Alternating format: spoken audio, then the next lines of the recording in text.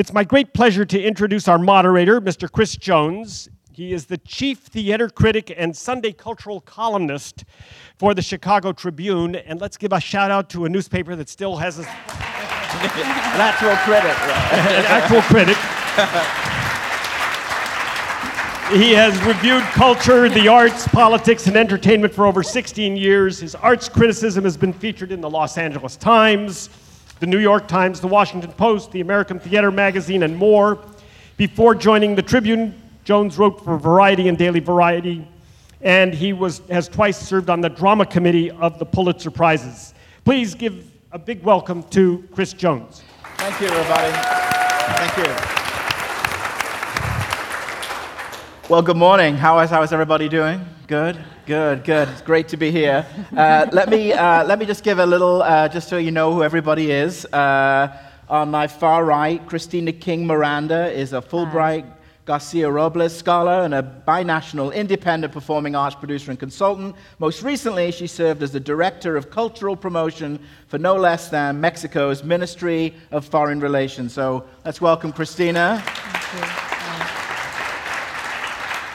In the middle is Leslie A. Ito, President and CEO of the Japanese American Cultural and Community Center in LA. She was recently awarded a Stanton Fellowship from the Irvine Foundation, for which she's now researching how ethnic-specific organizations can reinvent themselves for a new generation in a changing social context and cultural ecology. So let's welcome Leslie.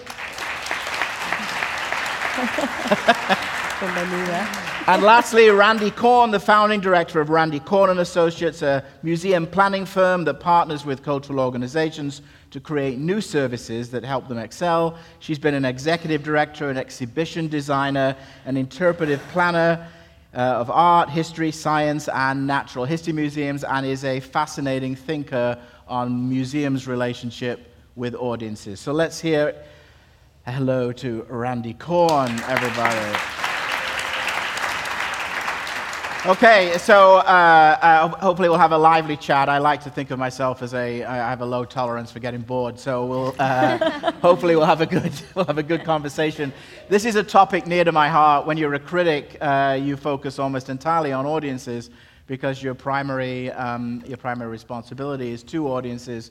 And I've seen lots of new tensions arise over what an audience wants now, how audience behavior is changing.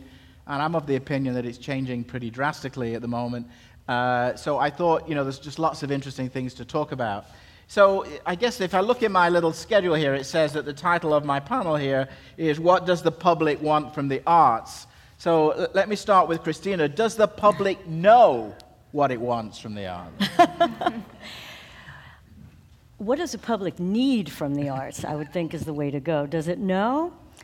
Do we really know? I think yes and no, because you really have to think about what does the public need from the arts? What are we talking about when we talk about a public? What are we talking about when we talk about an audience? We're talking about communities of people brought together by shared experiences in a context where you can converse, where you can dialogue.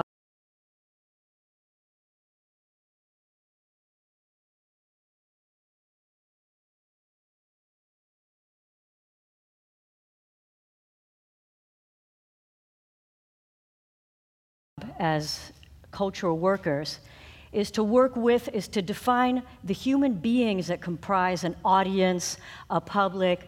What are we feeling? What are we thinking? What is our commonality to eradicate that I versus we on stage? What is our commonality of differences, of shared experiences? So I would say that we need to first look about and think about who are we as an audience? Who are we as a public? What do we need? We need connection.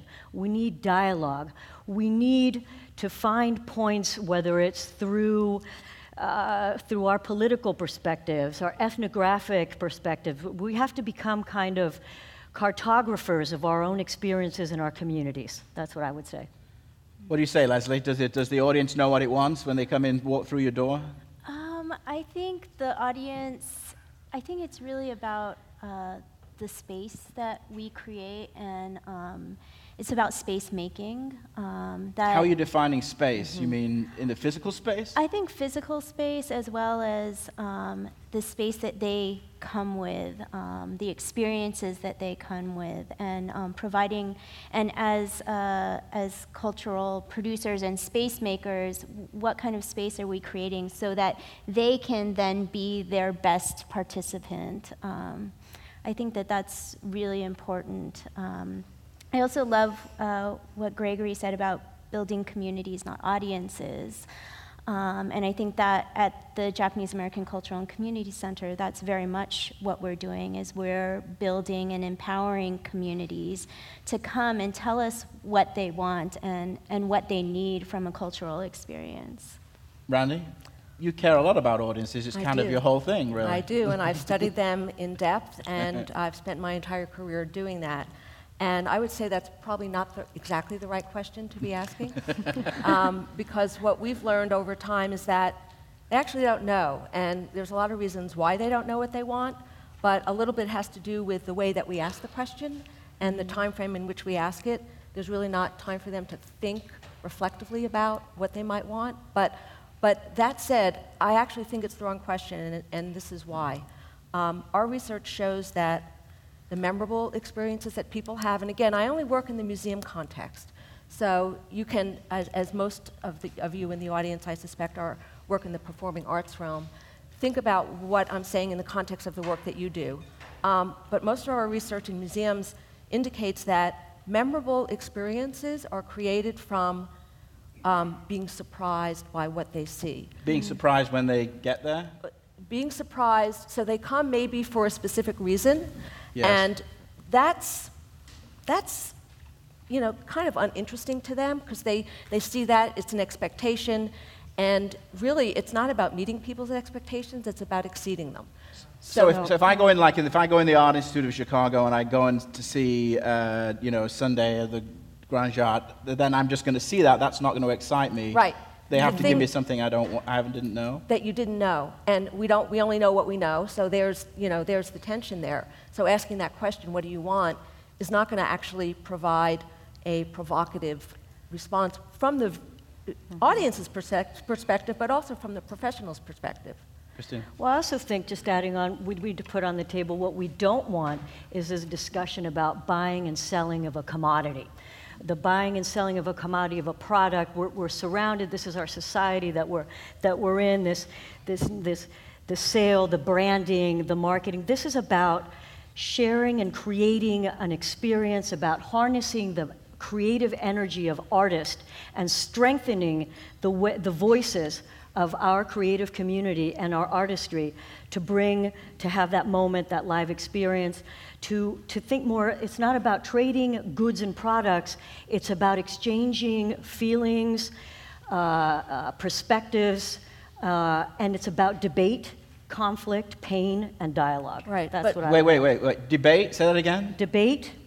Conflict is okay too. It's about talking about pain as well and what you're going through in a particular moment, experience. It's about the universality of your feelings being expressed, being able to communicate how you're living your everyday life and how you're connecting with others. I mean, I think that's what I want when I'm an audience member going to see a show or participating in a street performance or walking into a museum venue. It's feeling connected. It's feeling like my voice is being seen as a Latina. My stories are being heard.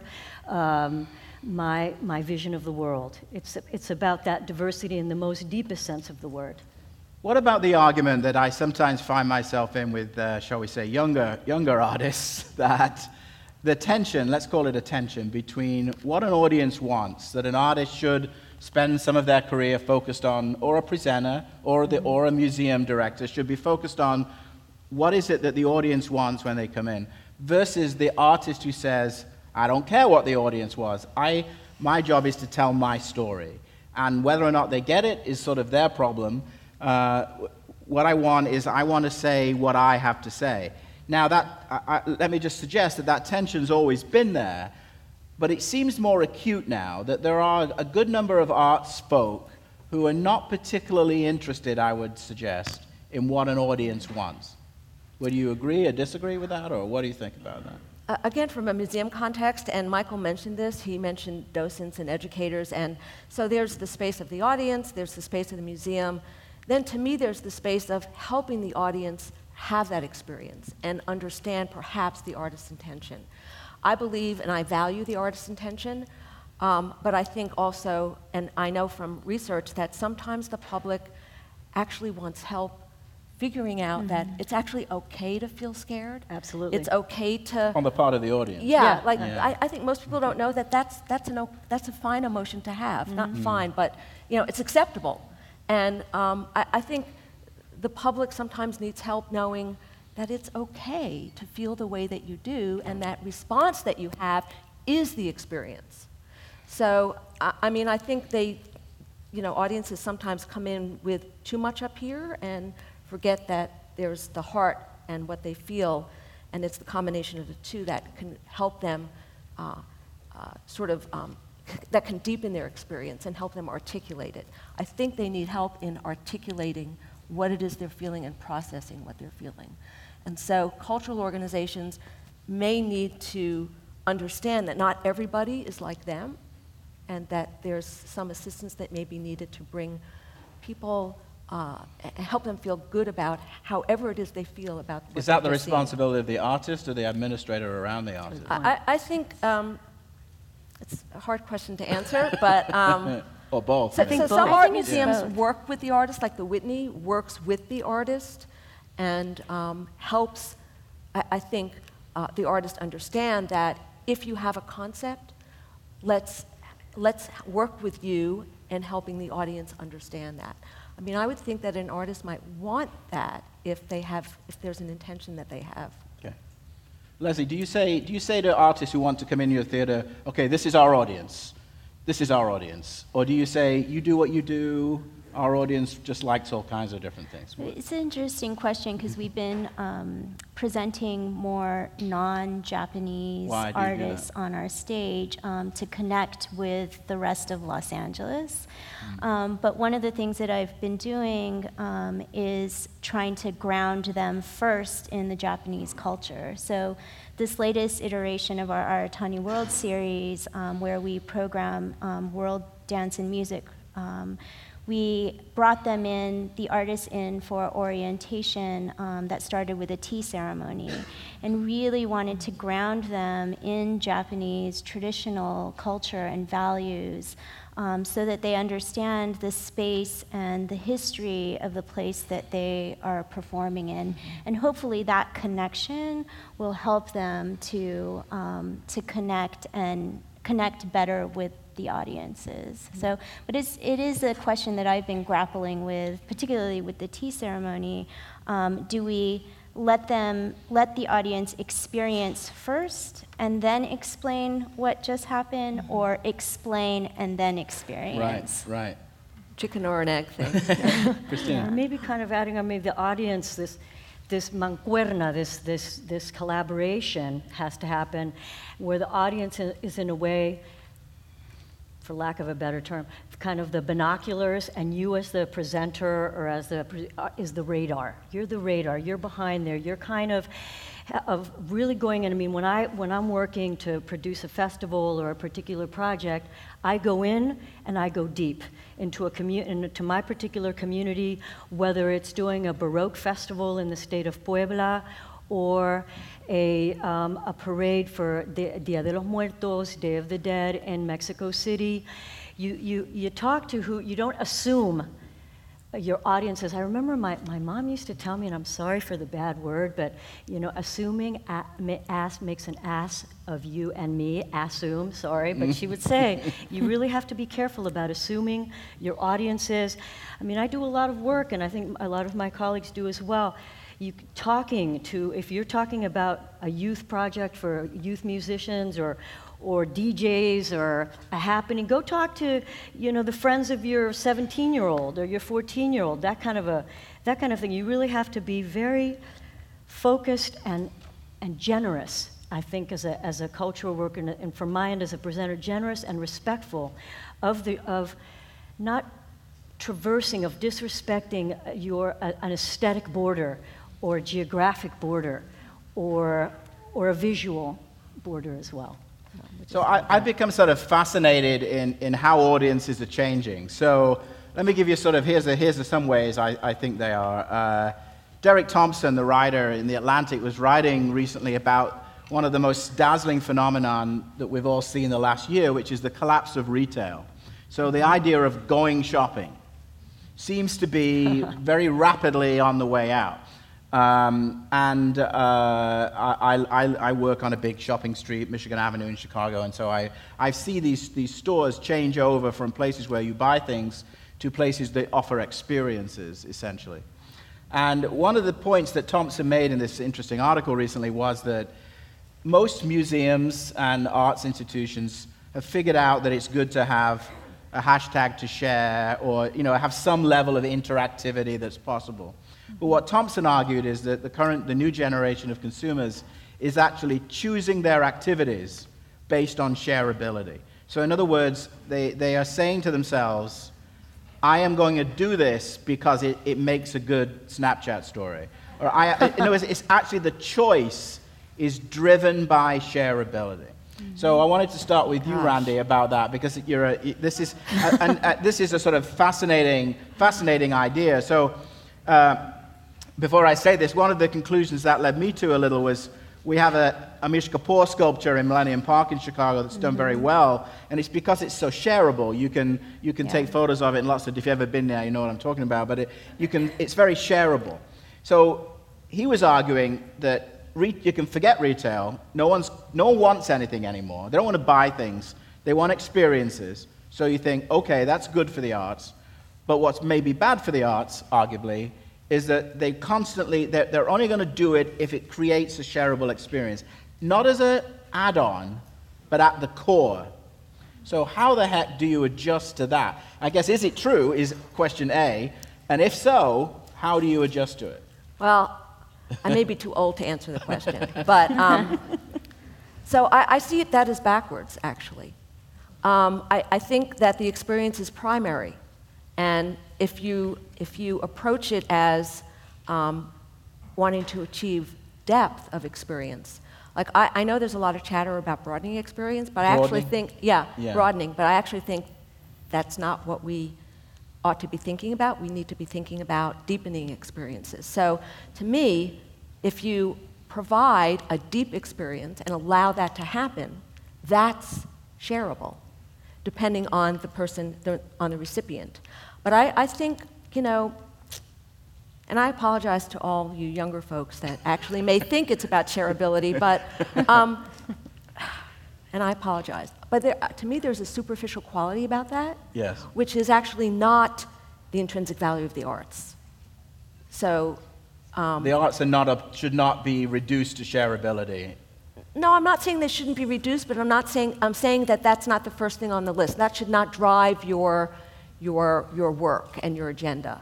Your agenda needs to come from within, and if it happens to be shareable, then it will be shared. But that's not how you should make your decisions. It's just a little backwards to me. Okay. Yeah. Cristina, what do you say about that? I'm trying to figure out the whole shareability concept.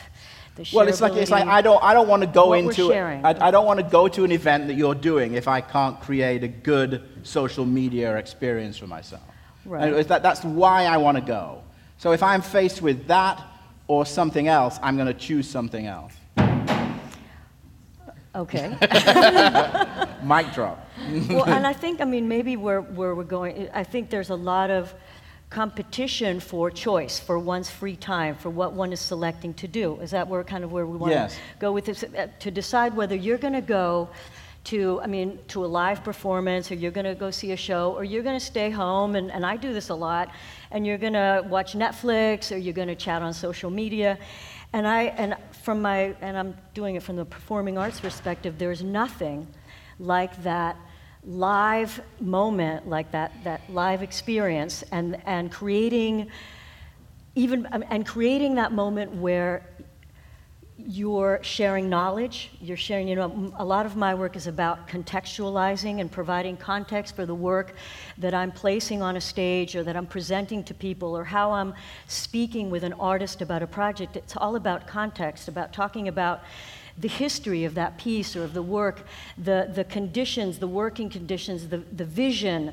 All of that is with the fun, with the bent to create, to have not spectators for the arts. Again, I'm going back to this commodity thing, the exchange of goods, not spectators or this kind of butts in seats, but knowledgeable, engaged, thinking, critical individuals. And I know that sounds really a little bit ridiculous, but we really need that. We really need to have more on the table these today, more discussions that about or works that project ambiguity, paradox, contradiction, to really have serious dialogues about ethnicity, about borders, about transculturation, about our world. So to me, shareability, going back to that, you're sharing and social media is a great way to do it. I learn a lot and I see a lot of work,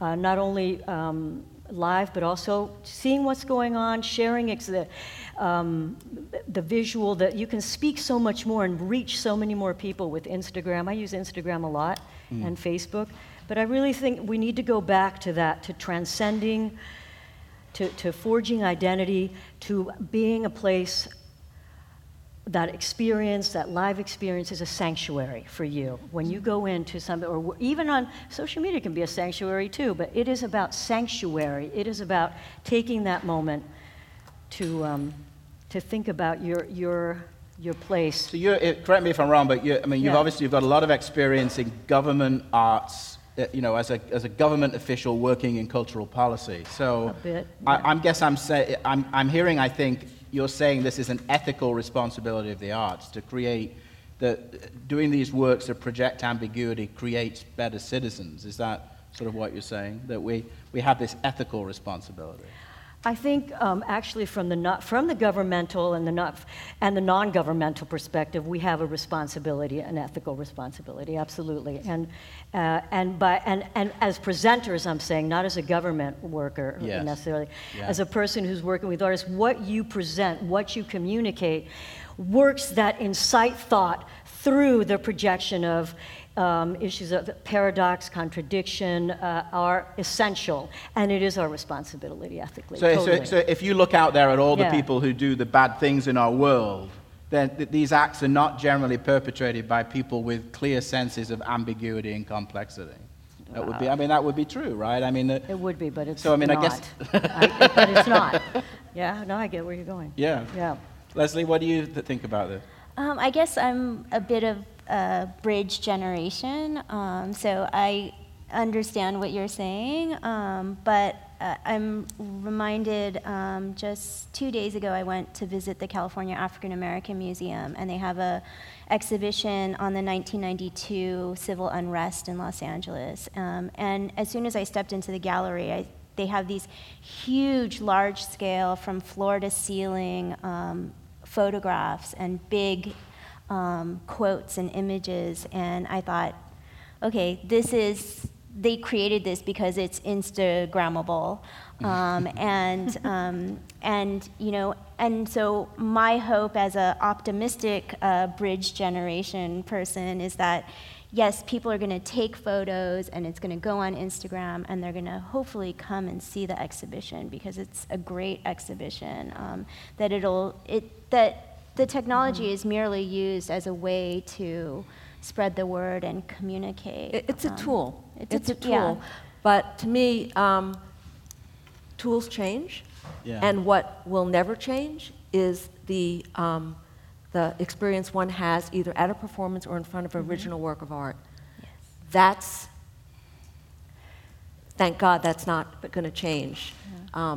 And so the tools will change. And I don't know that we should be organizing our organizations around supporting those kinds of things, because we know with technology, it's once you figure out how you're going to get things that are shareable, then the whole thing is going to be different. And Would that be like just a quick thing that, because I went to the Broad, I was called the Broad. That's a phenomenon, I understand, here in LA, the Broad, the way that, I mean, I'm just curious as to, obviously not here, but about this shareability and about social media. I mean, a lot, what I'm hearing from colleagues is the Broad is filled, I mean, there's lines because of the selfies that everybody's taking in front. So to me, that's a huge phenomenon. I mean, that's a whole different way and context that I'm used to working in, and that is moving forward into the future. I mean, the Broad is really an interesting example. A whole lot, another little, this is sort of around the same, what about the death of appointment viewing? Now, what I mean by that is that a lot of people in Hollywood would tell you that the idea that people are going to go to a movie at 9:30 in about 10 years is going to be completely gone. The younger generation doesn't want appointment viewing. And I always think, there are some producers I know on Broadway who are terrified of this trend, who are convinced that once people get out of the habit of appointment viewing, it's going to be very difficult for the performing arts. In other words, people will get out of the habit of going somewhere at 8 o'clock in the evening to see maybe, Leslie, one of your shows in your theater. So how, there's sort of two views on that. One view is that the arts, people will return. It's sort of the high-tech, high-touch argument from the 80s that I remember reading John Nesbitt, I think, wrote about the more isolated we become, the more we crave the arts. But some people now are saying, yeah, not really so much, because once people are out of that habit, it's going to be hard for the arts. What do you think about that? It's a bit of a doomsday scenario, I know, but are people still going to come?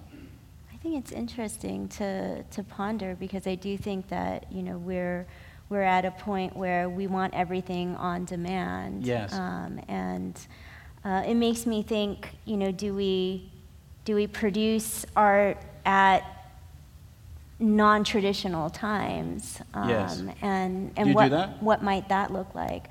I don't, but it reminds me of and I think for every community it's different. So I think there was a exhibition, I think at the New York Historical Society, where they did a photography piece on taxi drivers in New York. And they knew that particular community couldn't come see this exhibition about themselves. So they opened the gallery once a week between the hours of 2 and 6 a.m. And that really stuck with me, because I think it's really about what community are we trying to reach and how do we reach them. Perhaps it's outside of this sort of conventional construct that we have for cultural institutions. Yeah, the Dallas Museum of Art, when I was doing this research on engagement, they were celebrating, I think it was their 100th anniversary, and they stayed open for 24 hours. And that was an epiphany for them of what happened during that event, and people who had never come before came. So now, I don't know if they still do this, but for a long time, they were open 24 hours one day a month, and it was the first Friday of every month. Offering insomniac tours and things like that. It was great, and Starbucks had supported their events, and they had coffee tasting. I thought, well, that is so brilliant, But so we collected data during one of those 24-hour periods, and it was interesting. People said, because of my hours of work, I could never really come, and this allows me an opportunity to come. Right. And so and I think there are probably museums in this city that probably followed suit and did that, and so it's not, so it's creative programming that I think will, if you will, broaden. I'm going to contradict myself for a second, but broaden the audience in an effort to deepen their experience. Mm-hmm. So I think it's important, but I also want to say that with every new thing that has come on, people try to predict the future and say, well, online classrooms will completely get rid of the 4-year university experience. That in fact has not happened. Right.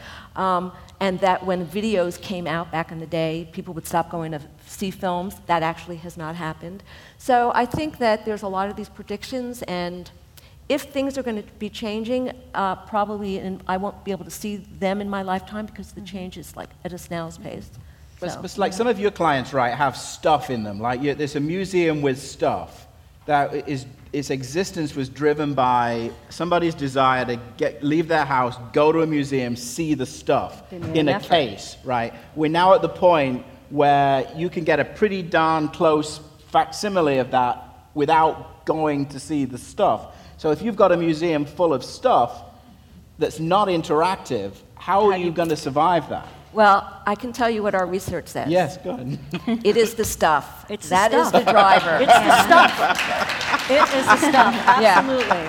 And so as long as I've been collecting data, that is a constant. It has not changed. What is it, to actually be in the presence of it? Yes, to be in the presence, in a history museum, to be in the presence of General Washington's uniform.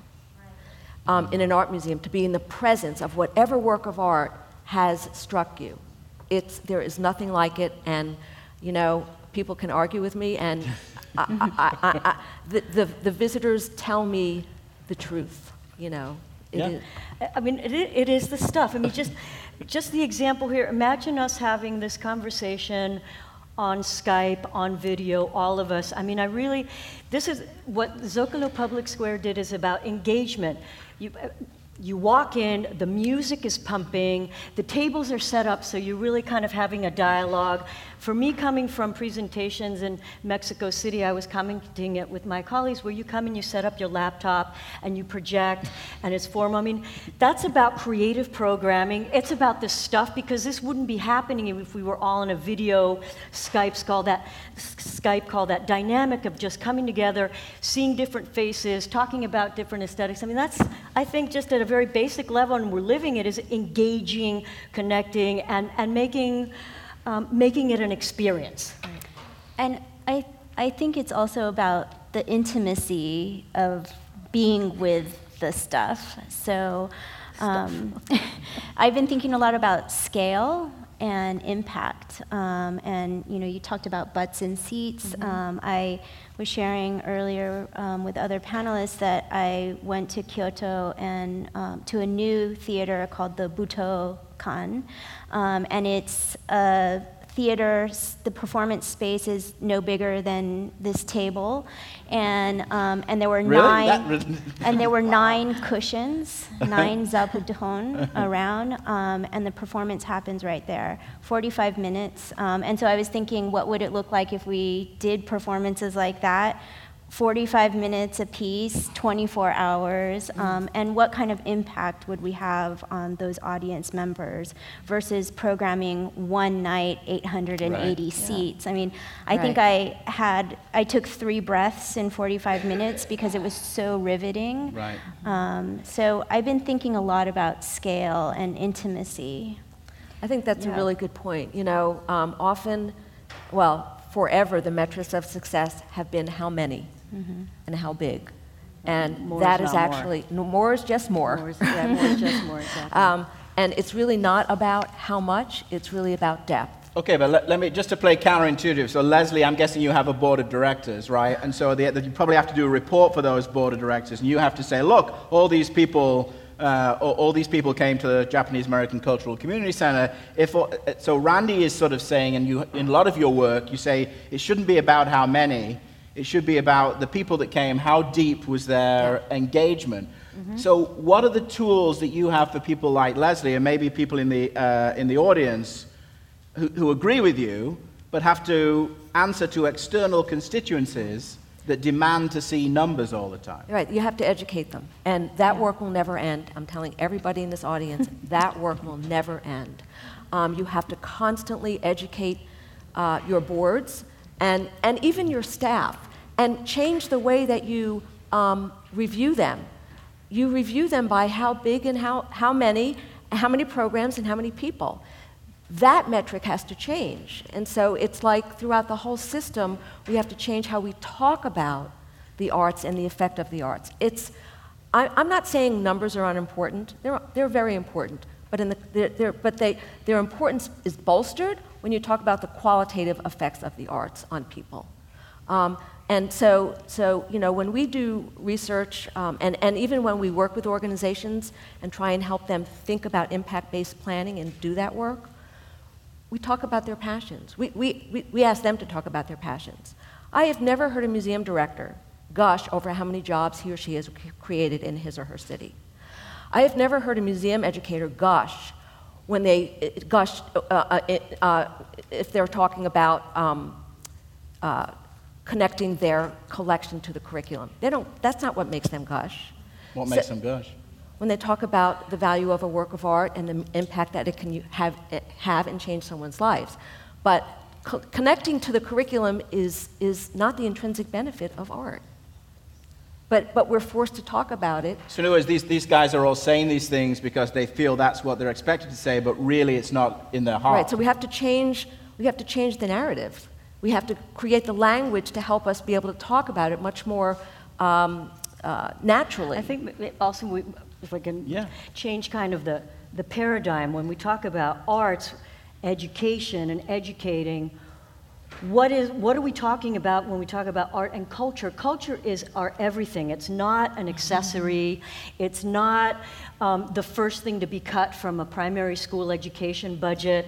I mean, we need to really think hard about what being a cultural being and that sharing of an experience with another human being to understand that human being means. And I think that's how we need to talk about it. That's how we need to be talking about this, talking about it also so that the funding is also put into place. We don't have in the U.S. You don't. Now I'm putting on my Mexican hat because it is my hat. It's a hybrid hat. In the U.S. you don't have a Ministry of Culture. A Ministry of Culture. And in Mexico we have a Ministry of Culture. And in many countries, the British Council, and in the U.S. we don't. So what importance are we? On the one hand, the government entities are putting on culture as our everything, as human rights, as peace, as social justice, as economic, as creative industries. What importance are we putting there on culture as the total? Right, so the big we, everyone in this room, needs to help others understand that culture is how we live our lives. It is not a separate thing. So I recognize this is a really broad question, but everyone's sitting here, so in simple terms, Randi, like how do you measure deeper engagement? Like, in other words, if I walk in, I have a cultural experience tonight somewhere in LA. How are you measuring the depth of in simple terms? How are you measuring the depth of my experience? Qualitative research, conducting one-on-one interviews with people, which is laborious and it takes time. And so you can't talk about conducting research without talking about who's going to fund it. And there's the sticky wicket. As I become frustrated with the field my chosen field. We all do. Yeah. So at one point, it was about 10 years ago, when the frustration was mounting, where I tried to find a funder to fund the research. So art collectors would much rather donate their works of art to a museum than fund research to look at how those works of art affect people's lives. Why? Well, because they get a tax write-off. That's why. It's really hard. And in the government sector, 10 years ago, they just weren't there yet. NEA just wasn't there yet to begin to look at globally the effect of the arts on people. It's done program by program, and that's not really what I'm talking about. I'm really talking about collectively. We need to be able to fund research to help us develop the language of the intrinsic benefits of the arts. And so we're just not there yet. In 1994, Gifts of the Muse was published. It was done by Rand Corporation, which I understand is here in California, to look at the intrinsic benefits of the arts. What did they find? Sadly, very little. What happened? Sadly, very little.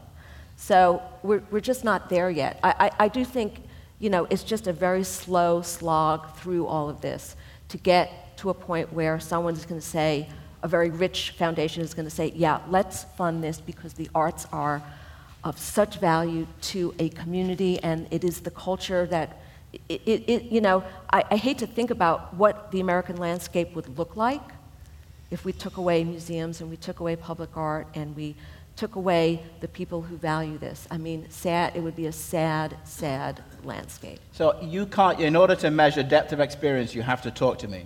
I do have to talk to you, and I have to have deep conversation with you. Right that night, same night, or can you call me a week later? I could call you a week later. I could knock on your door.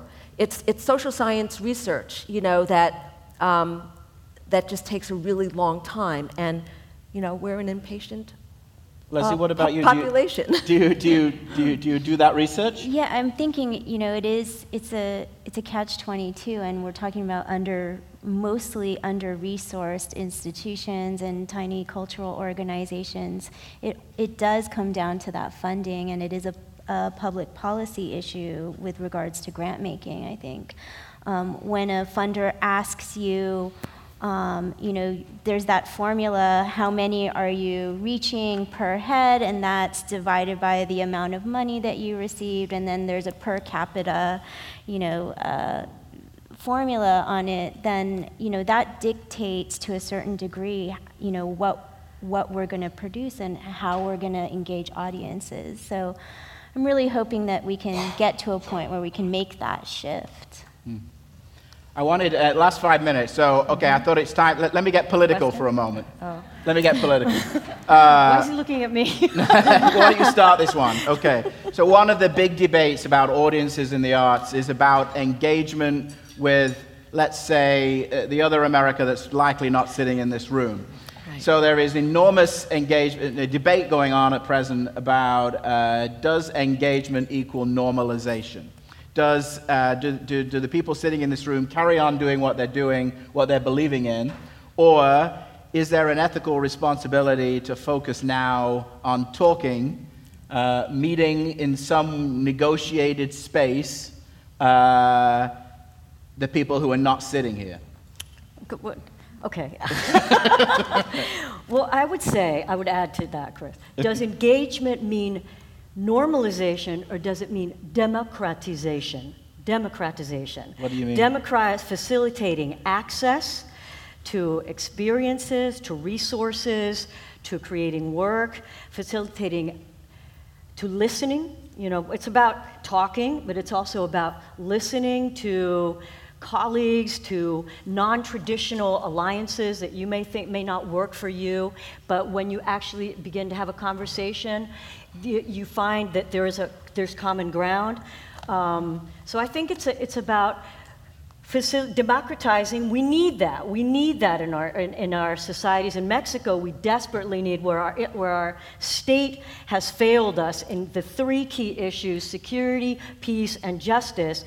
The arts and the engagement and bringing us to is our resistance. It's the only thing that reminds us of our humanity and reminds us of our otherness as well, of our otherness and of our togetherness. So I talk more. So I don't know if that's normal. That's or really not. cool. I love how you that. Do you like otherness that? and the arts. I've not heard anyone say that quite like ever. The arts remind us of our otherness and our togetherness. Yeah. And they're both equally useful. Exactly. Yeah. And that's what needs to be taken on the road, if you will. This is a big country, and there are, I think if you look at the rural areas, I mean, that's where that message and the experiences. I mean, I'd love to see NEA fund just that kind of thing in rural counties across this country, because I think there's there's no exposure. Mm-hmm. So when I keep saying the wrong name for this big company where within 20 miles there's a store, it's Walmart. The Walton family. I mean, at first when I heard they were building their museum in Arkansas, I thought, really? Okay, yay. I mean, it took me a while to get there, and I went there, and it's, an amazing collection. And there was a great research study that was done upon opening of that museum, and it's the first experimental study that was ever done because it could be done, because there was a whole population that had never been to a museum in their entire life. Wow. And they conducted a study, and I'm sure you can find it online. Leslie, last word on this. Are you talking to people who disagree with you? Do you want to? No, I think it's really... No, you don't. I think it is necessary, and I've been thinking a lot about, I started my Stanton research looking just at what we call ethnic specific, meaning, communities of color, but I think really it's important for all communities, no matter what your ethnicity or community that you come from or connect with, to really understand where those values come from, what are the fundamental values that create, who we are as human beings, to really be able to relate to each other. Yeah. So. And I think there's less of a ethnic divide than there is a class divide. Yes, Absolutely. true. Well, on that note, we're going to have some questions, but before we do that, put your hands together for our fabulous panel. All right, Marlene.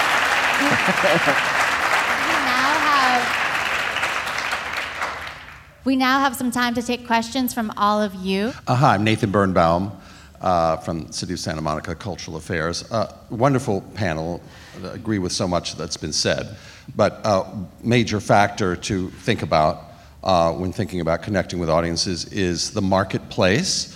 Artists, after all, are in a marketplace and have been for thousands of years. And you can see how many artists, let's say visual artists, their main audience are collectors who have a lot of money. Let's say Damien Hirst and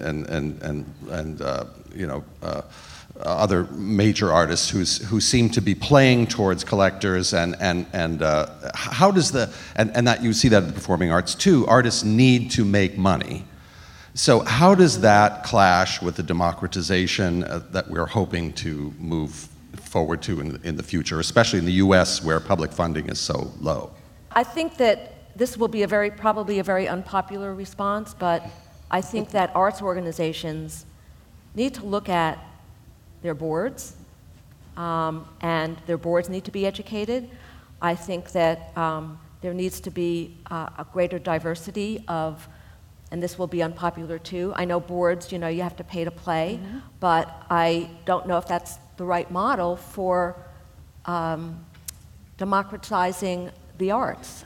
So I think, and I think museums, certainly the big boys, if you will, maybe big boys and girls, need to really look at what has allowed that organization to be what it is, and where those collections came from, and how were they acquired, and is everything kosher? And I think there just needs to be sort of a reckoning, if you will, because, good leadership, if you have good leadership, you will have a really strong, healthy organization. And if you have honest leadership, you will have a really strong, healthy organization. But if your leadership is not those two things, I think then there's lots of trouble in the way that, I think that you will be able to engage with your population in a honest way if the leadership on top is behaving right, appropriately. Can I just ask Cristina for a second? I mean, obviously there's great income inequality in Mexico where you live, right? So how do you avoid... Abysmal social injustice, class differences. Right. Yeah. How do you avoid the artist becoming sort of the plaything of the patron, I suppose, is what I'm... That's a good one. Sobre todo, a lot in the arts, many of the artists are not the plaything of the patrons.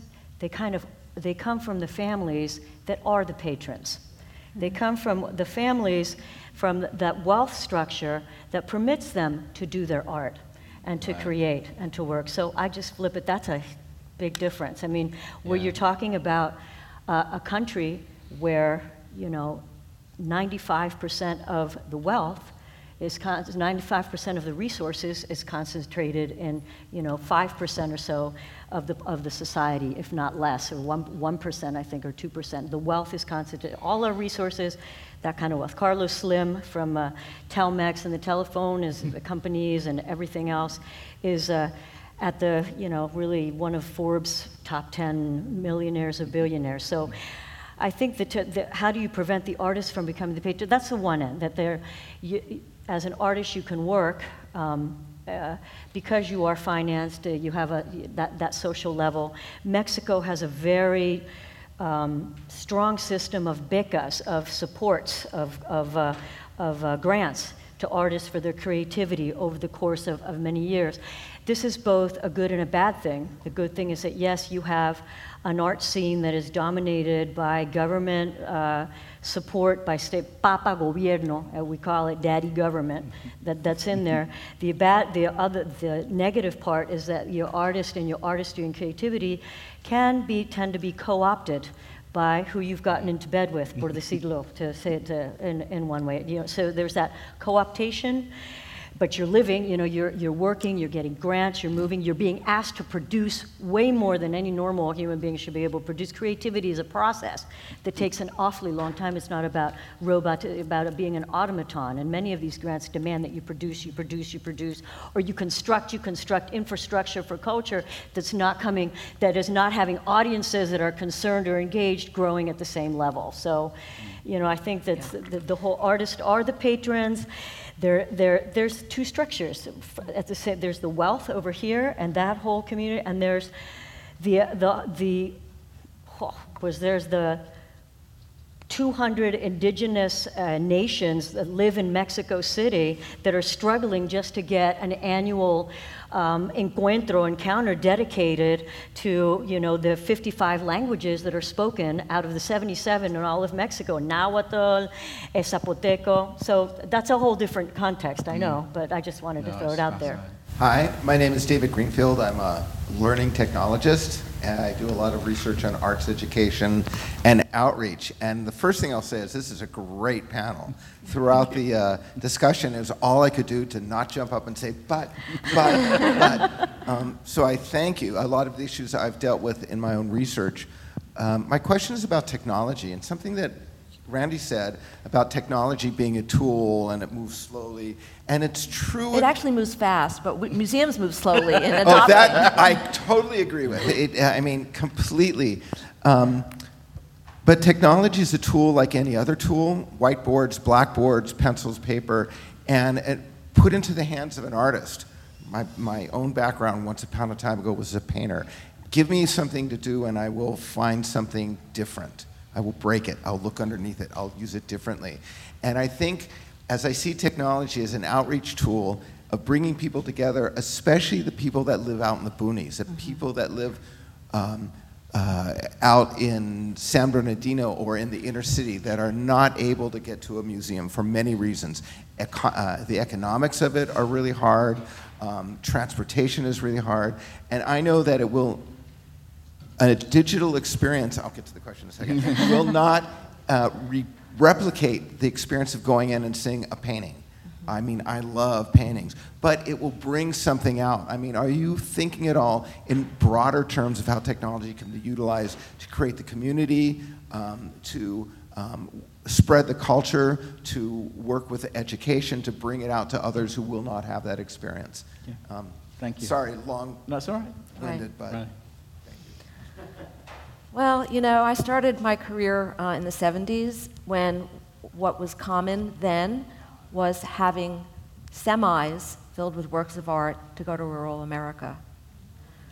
Isn't that great? It's a great idea. And I don't know if museums still do that. I mean, I saw during the 80s they stopped doing that, but I don't know if it's grown up again as a concept that's useful. So, but I would challenge you. I suspect that there actually isn't Wi-Fi in many of these places. And I actually just finished reading a book about a couple that moved out to the boonies, and she had to ride her bicycle 8 miles a day with her little disc, stick, to go to the public library to send her manuscript. She was a writer. So I think that, there's so much work to be done, but I don't know that technology is the answer. I just want to kind of, I understand your passion for those kinds of tools, and there has been a huge evolution of tools, starting with the pencil, So I think that, I want to see either museums bring people to the art, or I want to see museums bring the art to the people. And whatever form that is in, whether it's in performance art or, the Mona Lisa. June Stoddard, nonprofit fundraising consultant from Santa Monica. My question is, there are so many small nonprofits that could never afford to hire you, Randi, to do the research. One thought that was coming to me was to have audience members interview each other. And I don't know how that could be done, but the right questions might be helpful. That's interesting. And the other would be online surveys that could be sent to the whole audience after. Something that's affordable for a young nonprofit to do. Such a great question. So what I tell museums is what universities are nearby, and why don't you start courting the graduate school and get someone, you can get a professor interested in having his class work on a project.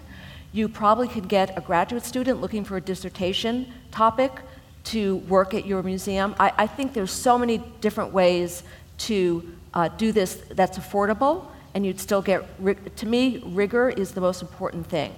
Having audience members interview other audience members is if they're trained to conduct these interviews, that could work. That could work fine, but rigor is really important if you want the people, if you want policymakers to understand, to value your data. It needs to be rigorous, and otherwise it may serve your practical purposes, but it won't probably get farther than that. Thank you so much for this wonderful conversation.